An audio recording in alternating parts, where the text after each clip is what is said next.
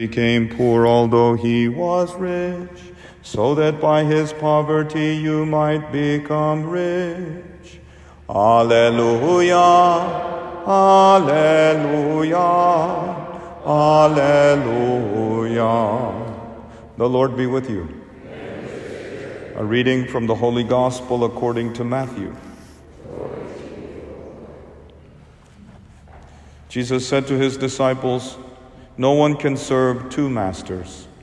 He will either hate one and love the other, or be devoted to one and despise the other. You cannot serve God and mammon.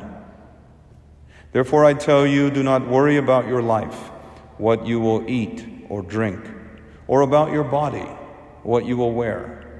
Is not life more than food, and the body more than clothing? Look at the birds in the sky. They do not sow or reap. They gather nothing into barns, yet your heavenly Father feeds them. Are not you more important than they? Can any of you, by worrying, add a single moment to your lifespan? Why are you anxious about clothes? Learn from the way the wild flowers grow. They do not work or spin. But I tell you that not even Solomon in all his splendor was clothed like one of them.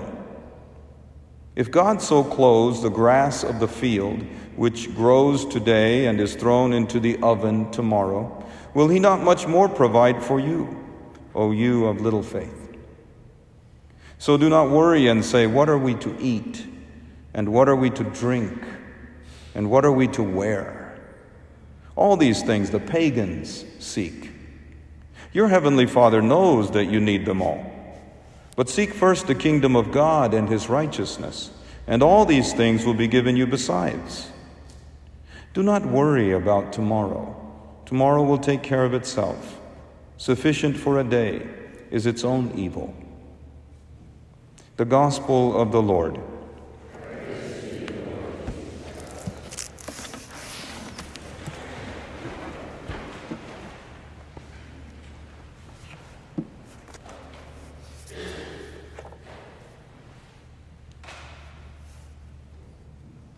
A life skill I have never learned is cooking for myself.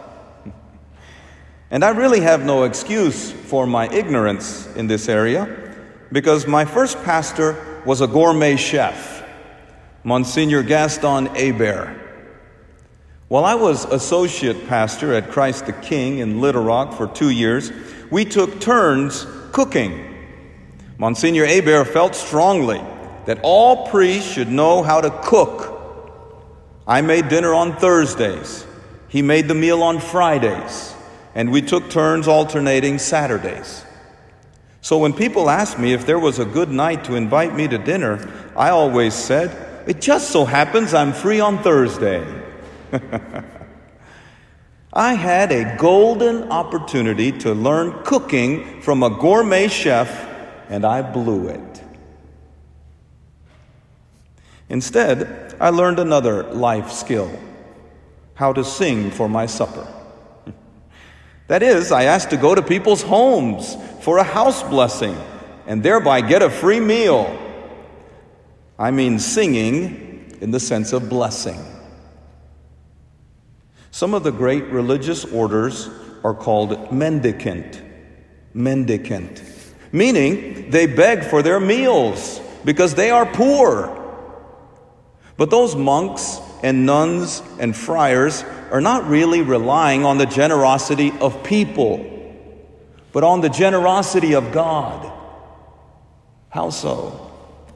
Well, because they know that God always provides manna from heaven for his pilgrim people during their journey in the desert of earthly life. So that is where I get my supper, not by cooking, but by singing. Today's gospel is taken from the heart of Jesus' Sermon on the Mount, and he gives some advice about cooking as well. Did you catch it? He said, do not worry about your life, what you will eat or drink. Look at the birds in the sky. They do not sow or reap. They gather nothing into barns, yet your heavenly Father feeds them. And by the way, how do birds earn their meals? They sing for their supper. Every morning when I walk into church for Mass, I can hear the birds chirping in song every morning. And I smile and I nod agreeably, and I think, I know how you feel. You blue jays and you sparrows and cardinals are also mendicants, beggars, looking for a free meal, singing for your supper.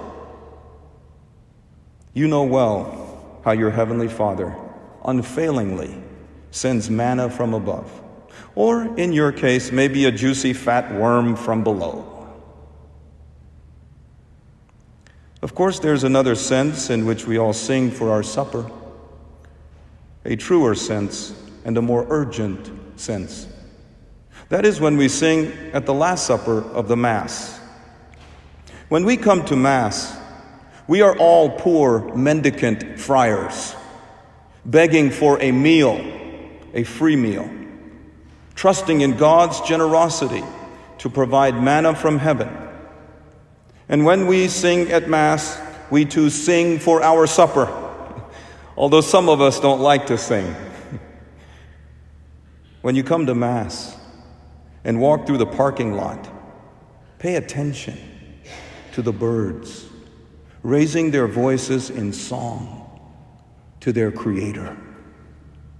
They know they have nothing to give their Maker in exchange for all that He has given them, but at least they can sing and praise Him.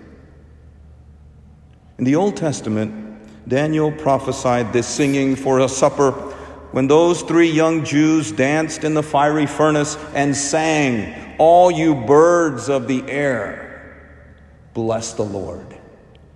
Praise and exalt Him above all forever." Isn't it amazing how God always provides for His people this manna from heaven called the Mass? Yes, true, sometimes we are fed by priests who come from foreign lands far away, and we do not understand what they are saying. But beggars cannot be choosers. And make no mistake, when we come to Mass, no one here can demand anything. We are all beggars, poor mendicant friars and nuns, relying solely on the generosity of God. I love that line from Star Trek, The Wrath of Khan, where Ricardo Montalban says, "You are in a position to demand nothing, sir. I, on the other hand, am in a position to grant nothing." That is who we ultimately are, priests and people alike, worthless beggars, invited to sit at the table of the King and eat with Him. The least we can do is sing for our supper. Praised be Jesus Christ.